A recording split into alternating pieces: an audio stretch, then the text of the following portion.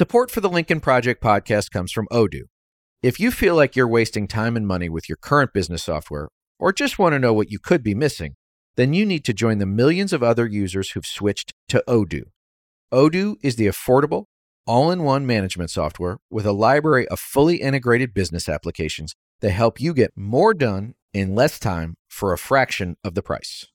To learn more, visit odoo.com/Lincoln. That's odoo.com/Lincoln. Odoo, modern management made simple. Hey gang, it's Reed. Before we get started, I just want to say thank you again for listening, and I hope that you will share the Lincoln Project podcast and our mission to protect American democracy with your friends, your family, and your colleagues. To get more information, please go to lincolnproject.us and sign up to be a supporter today. And now, on with the show.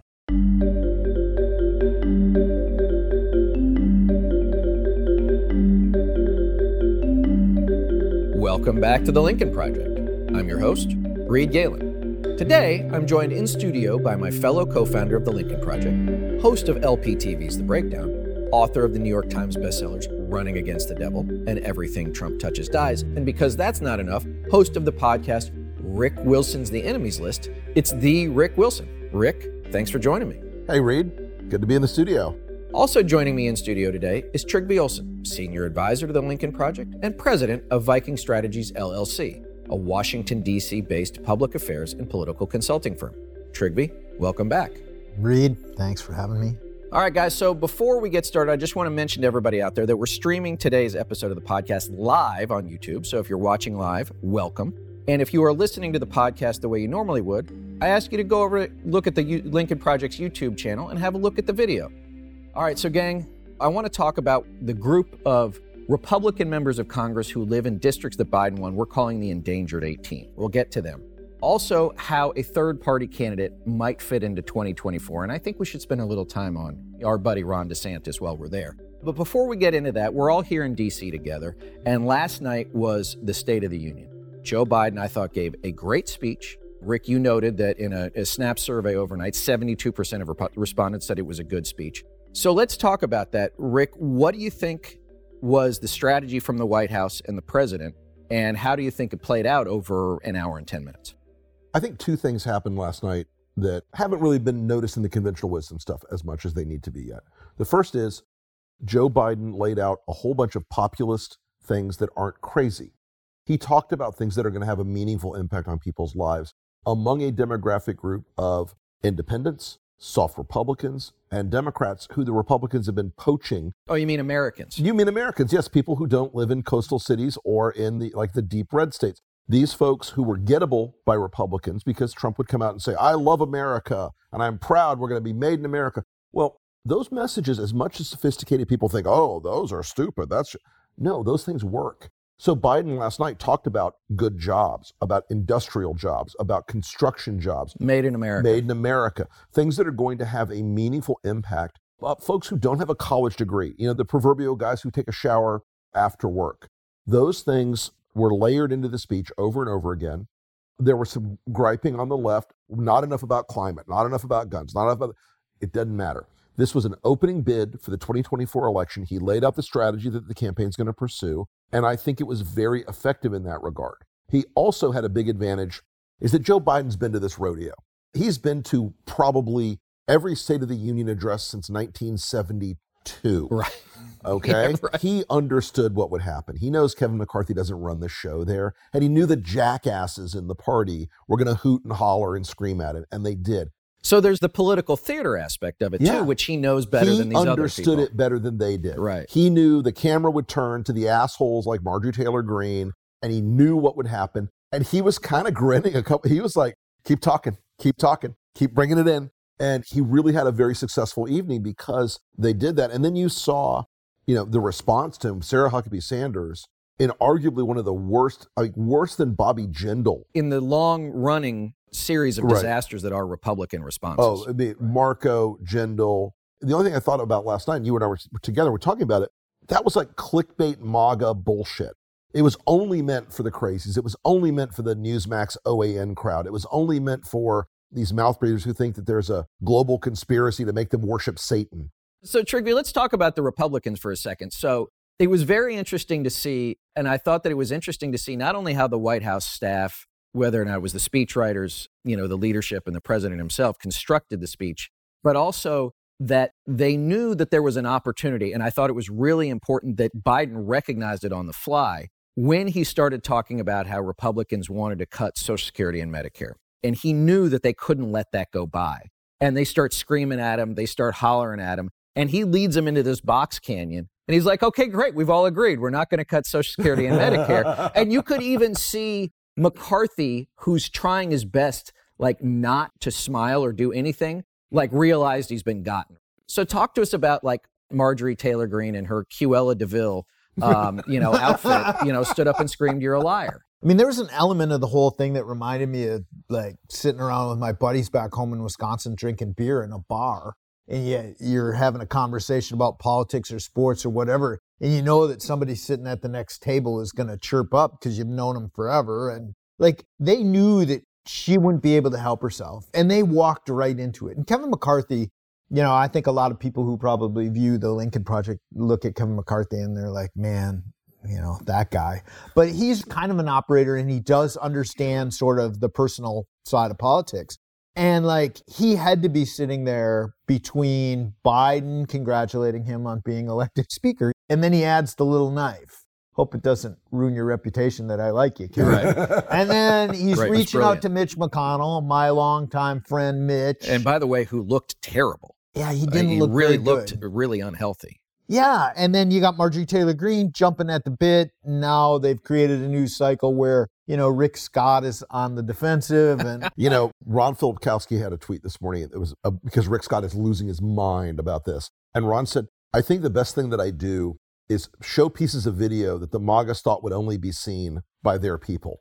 Well, and then you had George Santos calling Mitt Romney an asshole. And Mitt Romney on the cleaned floor. His frickin' clock. You don't belong here. But, I think also you saw that when they were hollering back at Biden, and you saw McCarthy a couple of times mouth to his conference, stop it, calm down, which there had been reports that in the conference meeting earlier in the day, he said, none of you do this, behave yourselves. And so it was also the perfect illustration, I think, not only about his weakness, but also, Rick, the illustration of how crazy the Republican conference is. There is no more fundamental rule in the world than don't fuck crazy. And he knew that the deal he was making, he knew by bringing Marjorie Taylor Greene into his inner circle, that she would be the most powerful person in the House after Kevin. He knew that to settle down the Don Bacons and the so-called moderate Republicans, that he was going to have to try to play both games. But you can't. The Gresham's law of economics is that bad money drives out good money. Bad ideas drive out good ideas. Bad people drive out good people. And the bad people control it. And they know they have Kevin over a barrel. They know that they can call for a vote of no confidence anytime they want when Kevin gets off the reservation. They know they can withhold. Matt Gaetz was able to hold about 20 votes together during the speaker's contest. I will bet you Matt could hold together probably 40 votes now to cause chaos and disruption. And they know it. Marjorie knows she has maybe 50 votes that she can influence in some way. And they know it. Kevin knows it. The gun is to his head all the time. The hammer is back. The lunatics are in charge of the asylum. Even a small fraction of crazy would have disproportionate power in the MAGA media ecosystem. And Kevin last night, like you said, he was struggling not to smile. He was struggling not to clap. The guy didn't clap when they talked about shooting down the weather balloon, the Chinese spy balloon. He didn't clap when Biden was talking about rebuilding a better and stronger American economy. So, Trigby, let's talk about that. We don't spend a lot of time on heavy policy. So let's not get heavy on policy, but let's just talk about the debt ceiling for a second, which is if now Biden has maneuvered them into a place where Republicans cannot support cutting Social Security and Medicare, and if they support cutting defense spending, then they're weak on defense. The discretionary piece, the part that Congress actually can do much about on any given day, is not very big. So what are they going to do? Because there's no place else to cut money that's going to have any tangible impact on a quote unquote, debt deal. Well, and here's the other thing on the debt deal, right? If they default on the debt and it's the Republicans' fault, it's going to increase the national debt because we're going to be paying higher interest rates. And interest is the highest cost the federal government pays. And ironically, we're going to pay so much of that higher interest rate to China. Right. But the definition of debt, guys, is money you've already spent. And so in 2017, 2018, right, these guys spent like they had Matt Gaetz' dad's Black Amex, and were never planning on paying the bill. I saw one of the, I don't know if it was Mike Lee or one of those other goons, was like, oh no, it was maybe Nikki Haley, tax and spend, tax and spend, tax and spend. But on the fiscal sanity scale, Republicans have been don't tax and spend. So they don't want to cut anything either because they know the politics is bad for them. But they also want to placate the sort of plutocrat class and the corporate class with as many low tax things as they can. Except, of course, now, Rick, where it comes to working class Americans, where their other big policy thing is a 30% sales tax on every American, which is probably, if it's not the most regressive plan in American history, I'm not sure what is. There's nothing to rival it. The idea that you're going to end up with a 30% sales tax that supplants the income tax. First, the math doesn't work. And I'm no economist, but the math doesn't work. I can do some basic figuring. And the second part of it is, a lot of what's driven this populist movement, this economy has been seen as unfair, stacked the wrong way. They don't even understand if they passed that national sales tax idea, their own base would rebel. It would drive a further wedge. It would further divide. Yeah, but Rick, Americans. These are the same people who, quote, want everybody to have skin in the game. Well, Rick Scott wants people to work until they're 75 years old. And, if Granny can't get by on that, well, she should just go out and open an OnlyFans. Maybe if Scott hadn't stolen $1.7 billion from Medicare, we wouldn't have this. Well, and old people. He is the all-time reigning champ of ripping off Medicare. I don't know if you've ever noticed that Rick Scott's affect is truly fucking bizarre.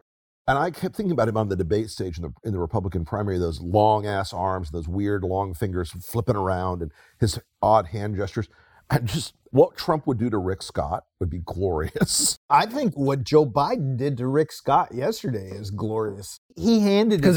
He also did McConnell a favor. Yeah, right? he did. Right. And here's the thing, like I talk about the 7 rules for dealing with autocrats, right? And one of them is use zero-sum judo. That's exactly what he did. He took Marjorie Taylor Greene and absolutely flipped her and her bizarre outfit, which, what is that, like fascist chic? Listen, if Kristen Sinema had not been dressed like Big Bird fucked a banana last night, she would have won the prize. But Marge's like Cruella de Vil outfit was remarkable. I want to go back to Sarah Huckabee Sanders' response. So, as we noted at the top, Rick shared with us that 72% of respondents said Biden gave a good speech.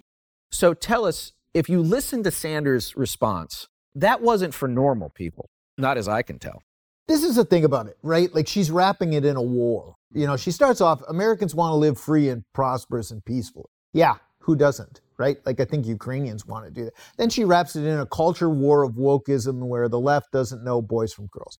First of all, there's the whole war thing. You want to see a war? What's going on in the U.S. over debates about culture isn't a war. And if anybody's fighting a war, it's the right, not so much the left. Does it mean that there are people on the left that propose things culturally that are kind of foolish? I think, yeah, absolutely. But you want to see a war, look at what was going on in Dnipro yesterday. So describing it that way is a little bit ridiculous. But beyond that, think about the bigger thing that she wraps that in, right? Like they don't know the difference between a boy and a girl. She's attacking, LGBTQ and all the rest.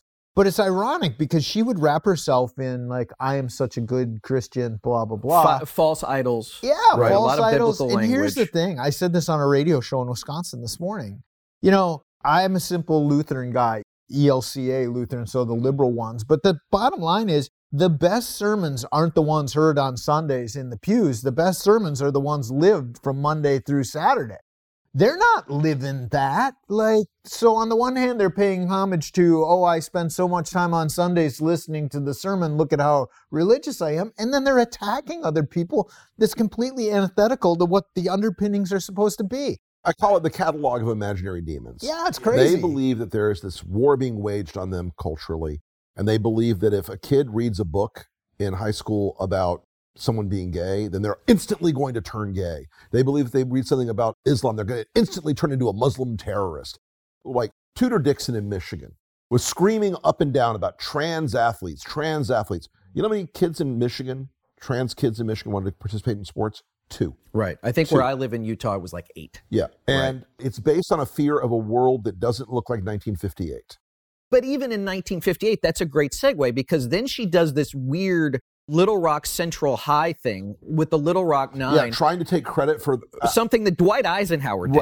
Right. Yeah, thanks. A person who could not exist in today's Republican Party for 15 seconds. Right. But after, I think it was Brown versus Board of Education, sends the 101st Airborne into Little Rock to desegregate the school.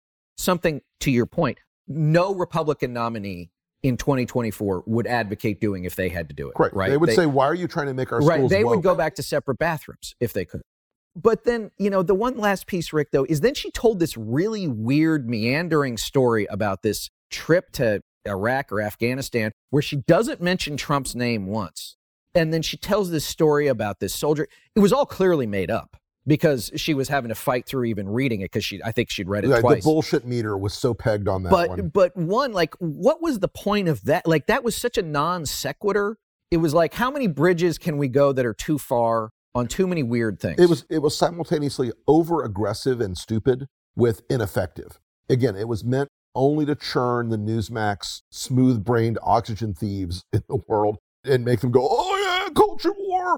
If her name had been Sarah Sanders from the outset, not Sarah Huckabee, nobody would care. She wouldn't be governor of Arkansas. She's a Nepo she wouldn't baby. have been press She's secretary a of the Nepo president. baby. And I think this is where, again, I think we have to remind ourselves that if you live and occupy a space in a, and I want to call it a post-truth world, but a non-truth world or an untruth world, Trygve, then all of the lies she told from the podium don't matter. And all of the lies or mistruths or exaggerations or insanity last night don't matter either because it's all a means to an end. Well, it kind of gets back to something I thought Biden did incredibly effectively last night. And I say this, and you guys get this.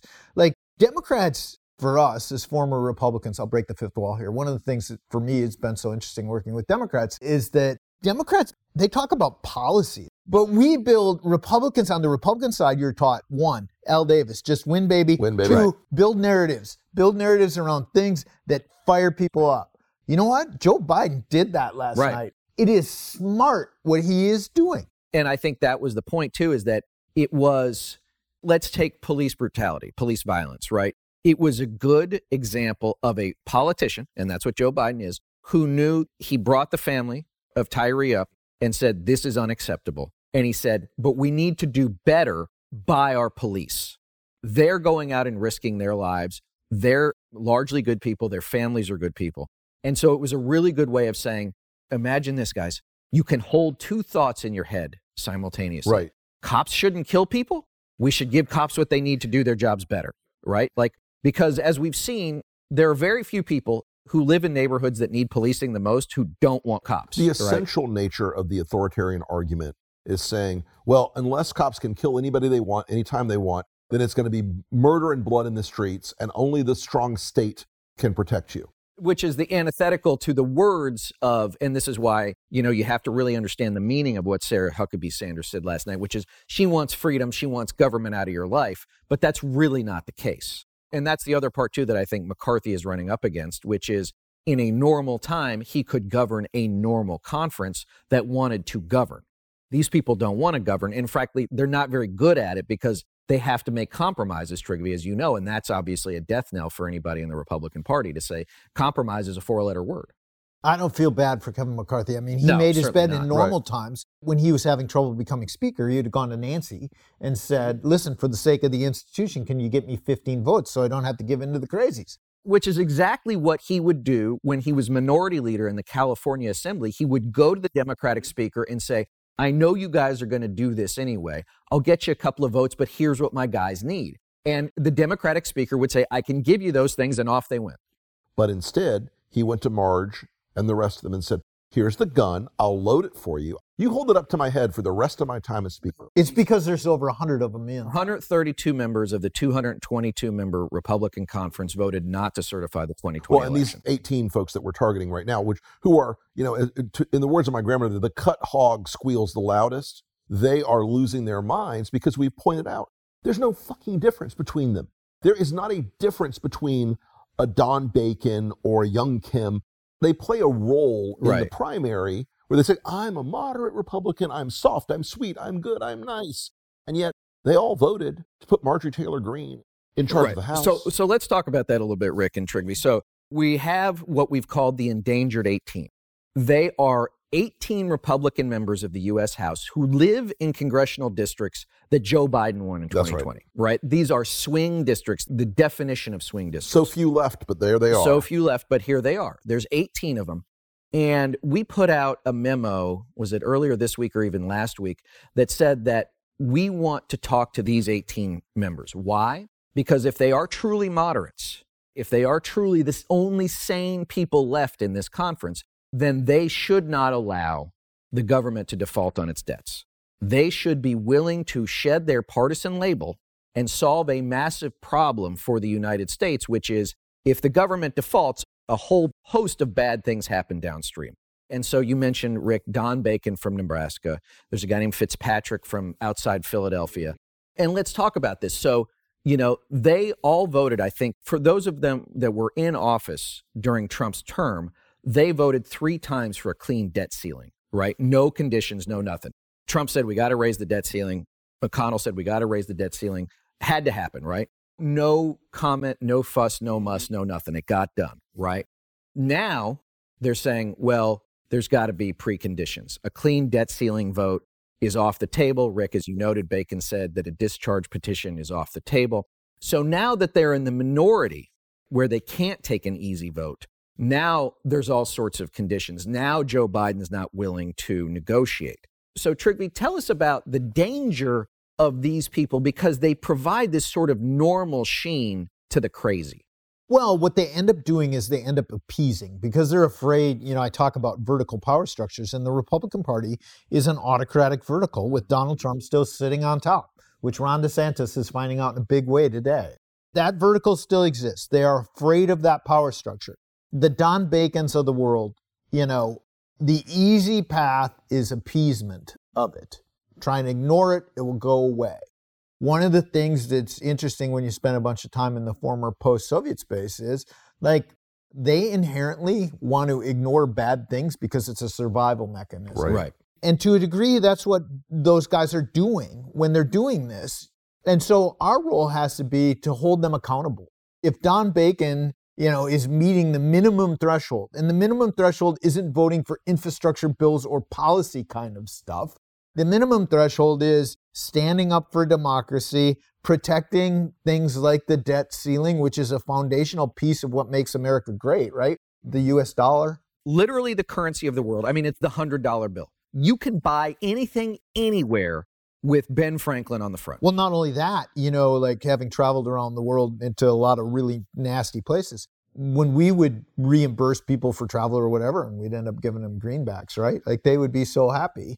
You want that stuffed under your mattress. They don't want to stuff lira or Nigerian, whatever, those things where you need an entire grocery bag underneath your mattress. Right. You want the Venezuelan peso bill. That's at, 25 trillion to the dollar. Literally once in Nigeria, I sent this guy, gave him $100 to go buy gas. The guy who was my driver, he comes back with a garbage bag because they give him his change in local. Right. Oh, Jesus. Because of hyperinflation. Right. But that's what people want. And you don't mess around with that because, quite honestly, people in America benefit from that. You think the people who benefit most are a lot of the people who sit on the banana line by paying lower prices, lower interest rates, all of those things. Your car is cheaper, your house is cheaper, the groceries you buy are cheaper because of that. And it's part of the reason why we have the trade debt. And yet they sit and let somebody like Donald Trump demagogue the trade debt as if we're losing money off of that.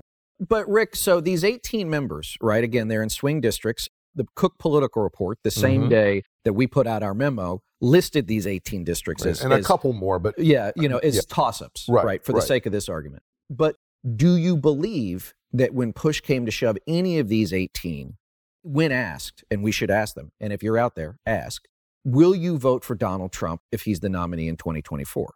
Every single one of them, I assure you, every single one of them will say, first off, they'll temporize. They'll say, well, I think it's time for a change in the party. It's a long way between now and the primary. I don't know what's going to be who our nominee will be, but it's going to be somebody who believes like I do. It's a lie. Every single one of them, when it comes down to it, will say, I will vote for Donald Trump. He's the nominee of my party. And if the choice is between communism, Satanism, and dog eating in public versus Donald Trump, They will elide and they will ignore everything that's happened. They will pretend that Donald Trump is a normal Republican candidate, part two. They will say January 6th was a tourist visit. All of their posturing, all of their bullshit, all of their fake piety about, I'm a centrist problem solver, I'm just here to do bypass. But it's only all one crap. only one of them, David Valadao, who I do believe walks around with a magic horseshoe up his rear end because no one can beat him in that district in the Valley in California, Right. no matter how many times they try.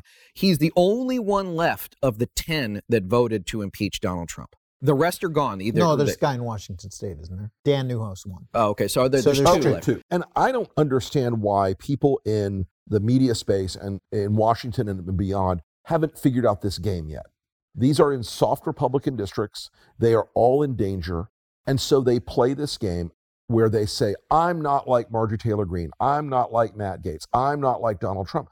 But the reality is, every one of those 18 people voted to make Kevin McCarthy and Marjorie Taylor Greene a power couple. Every single one of them voted for the rule in the House that established all these ludicrous witch hunt commissions. But Rick, do their voters care? Does that really matter? Look, the idea that they are going to accomplish something that isn't that stuff, they're never going to take a hard vote. They'll say, yeah, I voted for a bill that was already going to pass, like veterans health care. Everybody's going to vote for the veterans health care thing. They pretend that that's the real fight. But the real fight is really about protecting our democracy. The real fight is not letting this authoritarian statism grow and grow and grow. The real fight is not setting a culture war tone and tenor inside the legislative body in this country where we have real problems and real issues and where they're going to go out and they're going to spend a whole lot of time debating Hunter Biden's laptop. Trigby, let's talk about that because, you take the Trump piece of it, you take the MAGA piece of it. Again, McCarthy sold out the House, I should say, to MAGA. Yeah. So are these guys, are they the Vichy French? Are they fellow travelers? Because here's what I'm hearing. They're just trying to return the Republican Party to what it was under George W. Bush. I mean, here's the thing. They should be doing more. They actually are in a position where they can do more. In the battle sort of between autocratic forces and democratic forces, there's always people who are irredeemable, Don Jr., people like that, Right. and then redeemable. I think Don Bacon probably could be redeemable, but Don Bacon's actually in a place where he could have impact. I was thinking when Rick was talking, it's a little bit like Paul Ryan. He's quite concerned about Donald Trump, but he doesn't believe Donald Trump's going to be the nominee. But he won't come out and say, well, I'm going to support, he'll constantly say, I'm going to support the Republican nominee. And no one on the press, because they all wish Donald Trump would go away and are kind of the same. I would take them saying, I would declare a truce with these people if they would say, if Donald Trump's the nominee, I'm going to spoil my vote. I'm not going to vote. I'm going to write in Ronald Reagan. Well, for me, they got to do two things. Yeah. They got to promise that they will not allow the United States to default. Yeah, it's right? kind of a big deal. And two, they got to say they won't vote for Trump. The idea, though, that anybody calls their bullshit, it's what makes Lincoln Project really a unique force. We are willing to tell the truth about what the world really is doing. We're in D.C. today, which is a town full of illusions. Washington's illusions are that it's all a game. It's all a prank. It's all a stunt. It's all just a big show. It's not a big show anymore. The minute people kicked down the doors of our Capitol, the minute people went in there with murder in their hearts, and by providence and luck and the Capitol Police and the DCPD and guys like Mike Fanone protecting them, the only reason we don't have dead members of Congress and Donald Trump is our illegal president, blind ass luck. These people understand that their base thinks that Donald Trump had the election stolen from him, 70+%. 70% of Republican voters Right. believe that Donald Trump won the 2020 election. And because of that deep irreality in Washington, where they still write stories like George Santos then said, Right. it's absurdity. And Mitt Romney, to his great credit last night, just fucking said, you don't belong here to George Santos. And it really sort of broke that little spell of both parties are basically normal and this is just all a show. It's not a show anymore. Donald Trump believes that he is beyond the law. His people believe that any critique of him from the legal or judicial perspective is the deep state trying to take him out. They believe in hallucinations and conspiracies and crazy talk that is well outside of any American political tradition. It's not that we don't like it because it's new. We dislike it because it will dissolve the bonds of the constitutional republic in which we live. Right.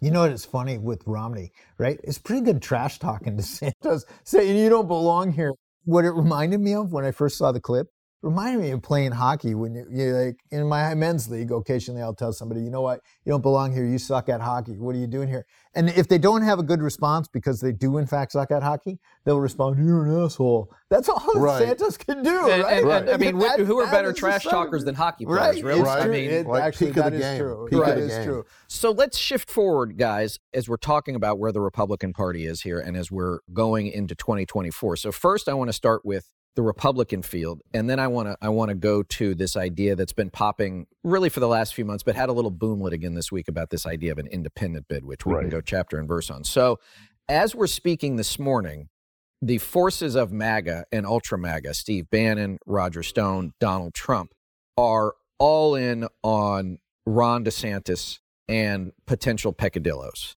Yesterday, Trump tweets a picture, or truths, whatever we're calling it now, a picture of Ron DeSantis and 3 young women when he was a high school teacher.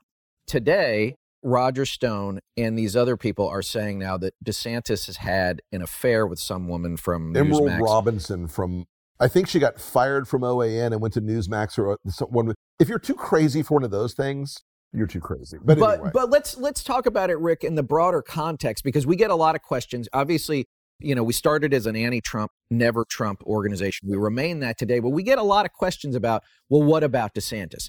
And not so much from people who we spend a lot of time with, who I think all have a pretty low opinion of DeSantis politically, but from the donor class, from what we would call civilians. So talk about what this new sort of front in the DeSantis-Trump sort of fight means for 24. Well, you know, a lot of people around DeSantis right now come from 2 primary groups.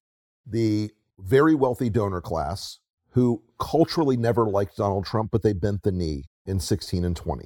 And they got what they wanted. And they got what they wanted, which is a massive tax cut. Those people are mostly very liberal Republicans. They are business and transactionally driven. They are globalists. They are pro-immigration. They are pro-choice. They want the advantage of a Republican president without the criminality and insanity of Donald Trump. They thought that was going to be Ron DeSantis. So that group loves him. The U.S. Chamber of Commerce is so far up Ron DeSantis' ass right now. They have made so many deals with him to attack Trump, and they're working all these angles to try to make Ron DeSantis Meanwhile, president. just as an aside, the U.S. Chamber is now under attack by Kevin McCarthy and the MAGAs, who are saying that they're going to call the chamber executives into hearings about the fact that they supported Democrats. But the chamber right now is doubled down. They are all in on DeSantis for 2024. The U.S. Chamber is very pro-immigration. All these things that the MAGAs, and DeSantis has made the same deal with them. He said, guys, I'm jerking these people off. They're all idiots. I'm going to take care of them for you, but let me wage my culture war while I'm doing it. So those super mega wealthy donors, they're all in on DeSantis right now. The other group that's in with DeSantis is the National Review Cruise Ship Company. All those guys, they also don't like Trump culturally. They think DeSantis is able to achieve all these quote unquote conservative outcomes by being an asshole and bullying people through it and being the kind of like elbows out guy. All this is a beautiful fantasy. This is Jeb Bush 2.0. This Without is the charm. Right. Right, exactly. Jeb, exclamation. Jeb. Please clap. But the problem is that the war is now on. And DeSantis has his fanboys, and he's got about 3.2 million people on his official Twitter feed and about 1.6 on his personal Twitter feed. And he's got Christina Pushaw and her little troll army. Right. It's like 200,000 less than you have on your Twitter feed, though. Yeah, but I got 1.5 somewhere in there. I don't something know. like that. I'm close enough. People, help me beat Ron DeSantis You on my also personal have- Twitter Rick, feed. Let me also Ron say this, DeSantis. that Rick, at this point in time, you have as good a chance of being the Republican nominee as Ron DeSantis. This is You where know I'm who headed. else is behind him, though? Here, and maybe I'm more sensitive to this because I'm here. Then there's the operative class, like actually the decent operative class of like A-teamers who all kind of got pushed aside for, you know, B-teamers and appeasers, enrichers. They are all in because they think he can win and they can manage him. And honestly, what's crazy about that is that reinforces the media narrative because, of course, they all hang out together. Right? As your dinner, right? And so the media is all like, oh yeah, DeSantis, this is our way of not having Trump back. And so you have this operative class of people who were like, help President Bush win, and tons of Republicans who are just basically McConnell world. I have a name for these people, right? I call them normative utopians, right? Which is they want a world back that does not exist. Ronald Reagan George H.W. Bush, George W. Bush, Mitt Romney. Take your pick. Never, ever, ever clear a Republican primary today, and probably don't for the foreseeable future. So what I don't understand, guys, and it's like, Larry Hogan. Let's take Larry Hogan as we're talking about 2024, or Chris Sununu from New Hampshire, right? They both do interviews on the same day. They go through all this stuff, right? We need to do this. We need to do this. We need to do this. Move on, new generation, yada, yada, yada. Will you support Trump if he's the nominee? Yes. Okay, then you vaporized your only reason for being in this primary.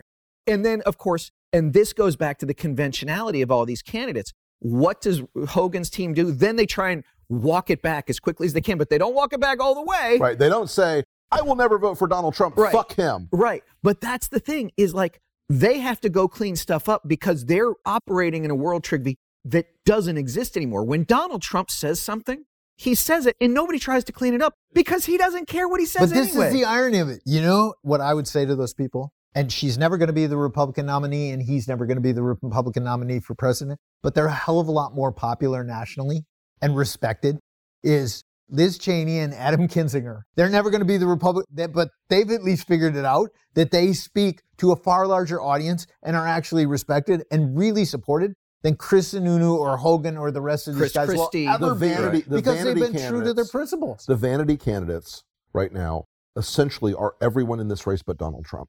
Donald Trump has two big assets that he has not even started to deploy yet. His base will stick with him. And I always say to people, if he only holds 15 to 20% of the Republican base, he wins the primaries easily. You guys know it's a much larger number. It's about 45%. Yeah, it's about 45%. The second thing that no one has grappled with yet is that Trump's audience is conditioned for the last 7 years to believe ludicrous bullshit. So when he goes back on Twitter proper, and with his 88 million and followers, Facebook and Instagram, and Facebook and Insta, he's going to be back. He's back on all the platforms. When he says Ron DeSantis is a groomer pedophile, it'll be just like saying you shove a UV light up your ass and drink bleach and you're going to cure COVID. Because you know what? There's a lot of Americans. There are millions and millions and millions and millions of Americans who believe everything he says. And so all these conventional wisdom guys think they're going to run a nuts and bolts campaign. And by the way, so DeSantis has about 50 or 60 in the bank right now. A lot of it's fungible, but some of it's not. And he's going to raise a lot of money from big donors. It won't matter. The minute he starts a campaign, it's going to be all these consultants are going to come in and go, you got to hire my 5 guys in Iowa and my 17 people in South Carolina. And you got to buy off these guys in New Hampshire. And you got to go to Nevada and buy off this guy and this guy and that guy. And the money just fucking vaporizes. Jeb Bush, $250 million. Mike Murphy shit the bed and burned it in a fucking bonfire. And it went away. They were sending iPads to people with ads. I know. Remember when they did that? I remember. It was nuts. So you got Jeb Bush. You got Marco raised about $150. Same story. Yeah. You got Rudy Giuliani. In 2008, raised $200+ million. Vaporized. By the end of it, they couldn't pay their fucking credit card bills.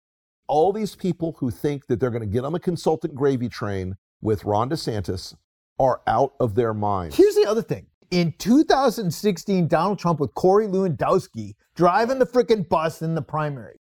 That would be like winning the World Series game with Bob from the local high school on the mound throwing pitches. Uncle Rico. Uncle Rico, right? Like, you're not putting Roger Clemens or Cy Young on the mound. You're like, literally. Right. But this time, he's actually got people like Susie and Chris LaCivita who actually come out of that world of Major League. And honestly, I don't think that LaCivita, I know Chris well, I don't think Chris is losing a wink of sleep over Ron DeSantis at the moment. They right now, zero. They understand Trump doesn't need all the infrastructure. You've said this before. Right. He needs a cell phone and an airplane. He's got a field to put a rally in. So let's talk about that a little bit, Rick and Trigby. So look, we've had this every 4 years for, I don't know, since 1980. Since John Anderson, right? Actually, that's not true. 1948, Strom Thurmond ran the Dixiecrat ticket. 1968, George Wallace ran the segregation ticket. It was basically the same thing. Didn't George Wallace actually win some states? Yeah, so did Strom Thurmond. They both won the Confederacy, basically. But now we're back. It's 2024. There are surveys out that show that Democrats don't really want Joe Biden, and Republicans don't really want Donald Trump, and Americans don't want either of them. Ergo, we must now be in line, Rick, for the magical third-party unity ticket, the independent line that will save us from the awfulness that we're experiencing today because there will be this minted savior that will ride in on a white horse with every plutocrat's name tattooed on the back of it. So tell us a little bit about why we're here and why it's the same fantasy that we've been talking about this whole episode. I would say there are about a dozen people in the country who really understand third-party politics, and 3 of them are sitting in this room. Right. We've all been to this rodeo. It's not just the hardest thing to do. The Electoral College and the legislative basis of ballot access in the states makes it impossible. It is not going to happen. You could hope for like weird hat trick things where the election gets divided so closely it gets thrown into Congress. That was the McMullen strategy. You could try to work through how many billions does it take, the Schultz or Bloomberg strategy. And every time people with serious resources have approached this, they've realized it's not a matter of just the money. It's the structure of the Electoral College system, and that's not going to go away. Why? Because both parties believe that the Electoral College system is to their advantage in the long term. The Democrats believe, okay, we're always going to have the West Coast and New York and Massachusetts and Vermont and Rhode Island, and that's a good starting point.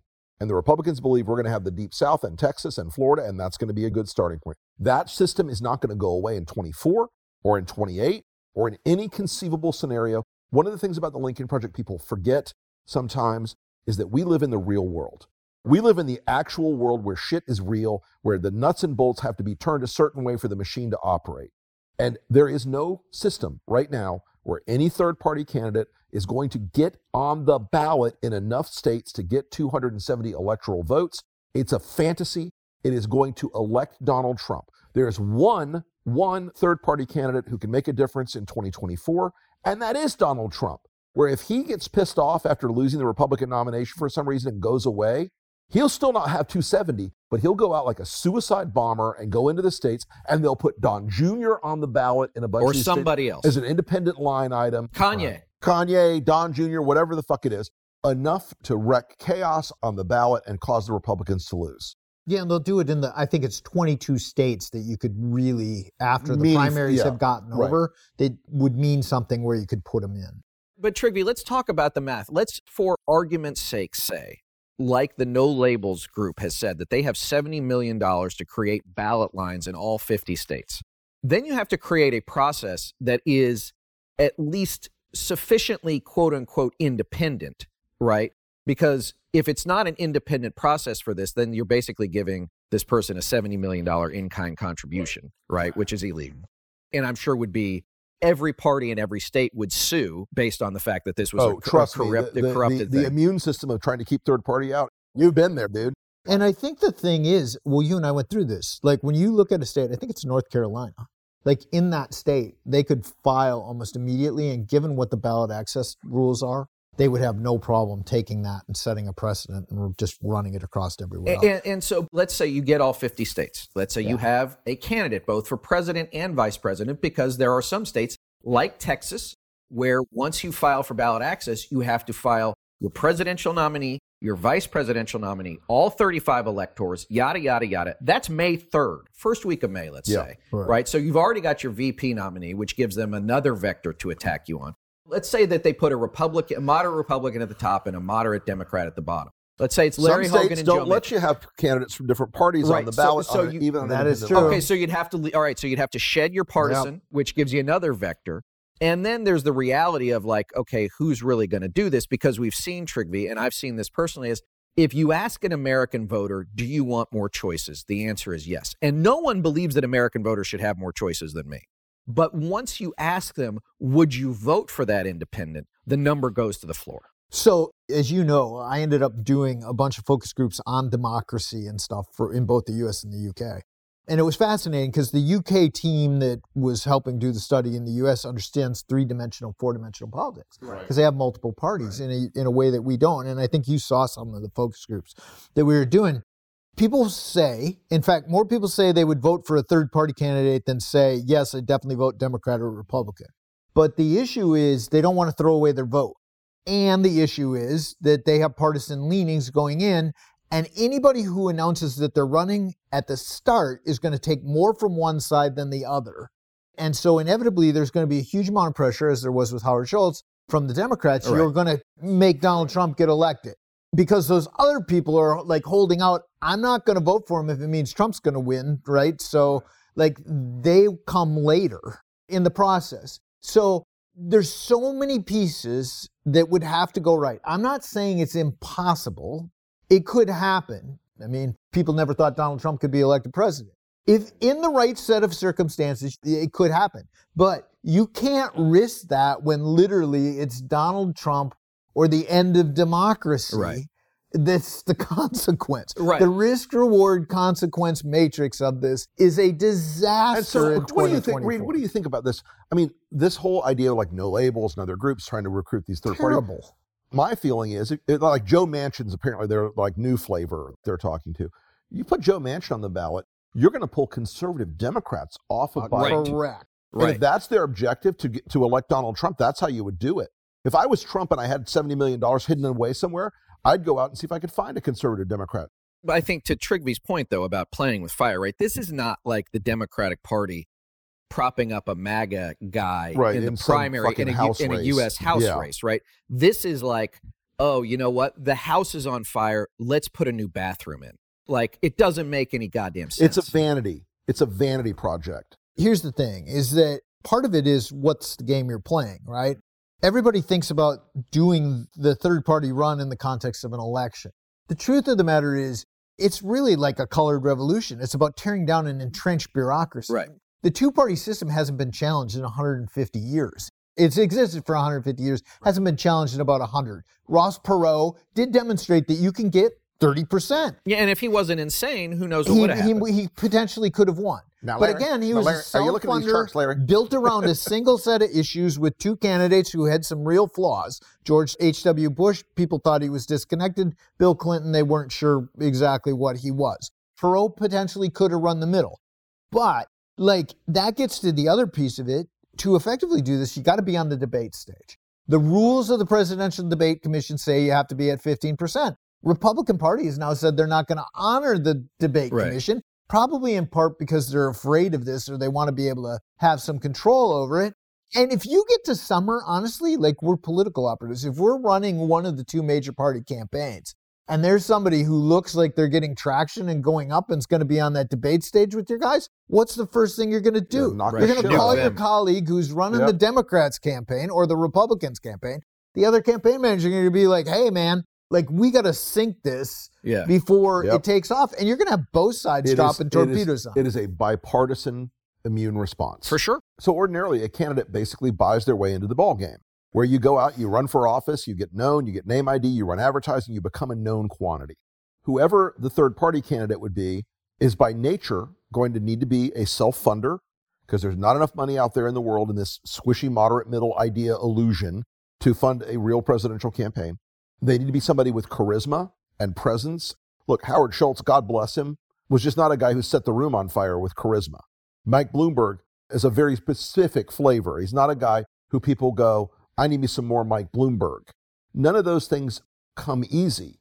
There are plenty of billionaires out there. There are not a lot of politically agile, charismatic, good-looking, presentable billionaires who could go out and play in a political environment in a year. Because, guys, a year from now, the Republican primary will be balls out, on fire, blazing.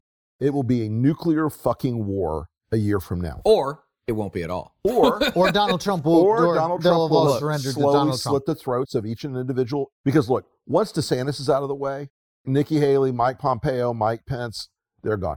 Let's finish up on this 24 thing, because a couple of things. One is, Rick, as you noted, you start something like this, there's a boomlet. But then as political gravity starts to take hold, all of those billionaire financial backers that you're talking about who were in for 5 million, 10 million, 20 million, whatever, go, yeah. Oh, listen, I've described that life cycle before. And it's just like in 2016. I'm with Jeb Bush. He's the smartest candidate in the field. He's going to be a great president. The history is that. And he's been a great conservative governor of Florida. And I'm never, ever, ever leaving Jeb. Yeah. And then it's like, yeah, Jeb, listen, I'm not going to go with Trump, but you're falling apart, man. I'm going to have to give Marco or Ted some money. Right. Just don't take it personally, okay, man? Right. And then a few weeks later, it's like to all of them, hey, listen, I got to pull out. I'm Yeah. concerned about my business in the field. And then it's Mr. Trump, where should I wire the $1 million? Right. Right. Mr. Trump. So there's the financial aspect. And then, Trigby, let's say that this mystical unicorn gets to November of 2024. No one gets to 270 electoral votes. It goes to the United States House. What are the chances, given the nature of both Congress and the parties, that somehow this unicorn would be the consensus choice of 26? And of course, what people forget is Right. it's not the number of members of Congress. Right. It's It's each the states, delegation. each delegation. Reed's asking a leading question here because he knows that I wrote a memo once. So he knows what it says. Me? You know exactly what I think about that. So I think it depends on what percentage that candidate has gotten, how many states that they've carried. I do think that if you had a scenario where that independent candidate had reached a high enough threshold that they had gotten the highest number of votes and had carried enough states, it would become very, very hard for members of Congress who, they demonstrate all the time they don't have a lot of stomach for that. And they would realize there's clearly, a different path that they would be able to prohibit that person and block them. I mean, they could do that constitutionally, but I think that would be really hard. The bottom line is, though, like that candidate's going to have to get to 43%. If you have Joe Biden and Donald Trump on the ballot, like They're not getting getting a the third-party 43%. person getting to that percent.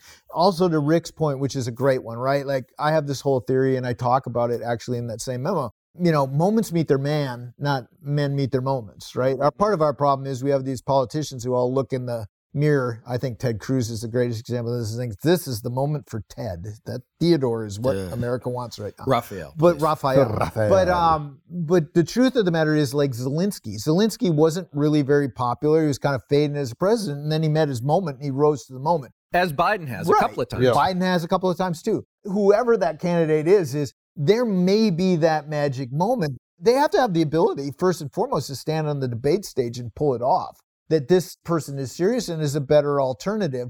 But then they got to capitalize on it. They got to be able to do like Zelensky did. Think about this issue, too. A lot of the people doing the third-party idea right now are also living in the fantasy of the past. They're thinking conventional Democrat, conventional Republican, third-party candidate, both parties have disaffected, blah, blah, blah. They're not. They've got an insane authoritarian madman who will stop at nothing, who will slaughter them in public, whose followers are murderous and insane, who will never... Who stormed the U.S. Capitol, who will incidentally, and never- if they'd right. gotten a member of Congress, they'd have They killed would him. have. And they tried to kill Nancy Pelosi. And by the way, if They almost killed her husband. if they had killed, I've said this a lot, if they had killed a member of Congress that day, they would have canceled the session. They would not have held the certification vote. They would have run, and Trump would have had weeks and weeks to fuck around, and he'd be president. But I think that was the plan. It was He the would have plan. Of declared course it was. martial law. It's a little bit like Putin. I'm going to blow up the building, Right. blame the Chechens for it, and then use that as the rationale for me to get reelected. Oh, it's a Reichstag fire. Yeah, Right? that's right. Yeah, I mean, that's exactly what it is. All right, well, we're going to leave it there today, but I think there's plenty left to talk about. So before we get out of here, Rick, where can everybody find you online? I am at The Rick Wilson on the Hellbird site of Twitter and The Rick Wilson on Instagram. And I am also at the Enemies List podcast. And Trigby, how about you? At Trigby Olson on Twitter. As always, gang, you can find me on Twitter and TikTok at Reed Galen and on Instagram at ReedGalen_LP. Thanks again to Rick and Trigby for joining and everybody for watching and listening, and we'll see you on the next episode.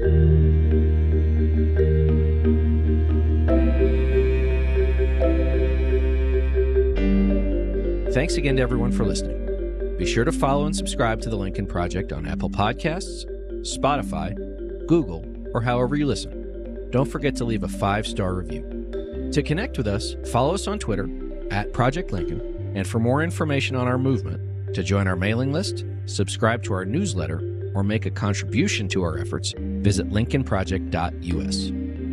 If you want to message the podcast directly, please send an email to podcast@lincolnproject.us. And if you want to personally join the fight to save our nation's democracy, visit jointheunion.us.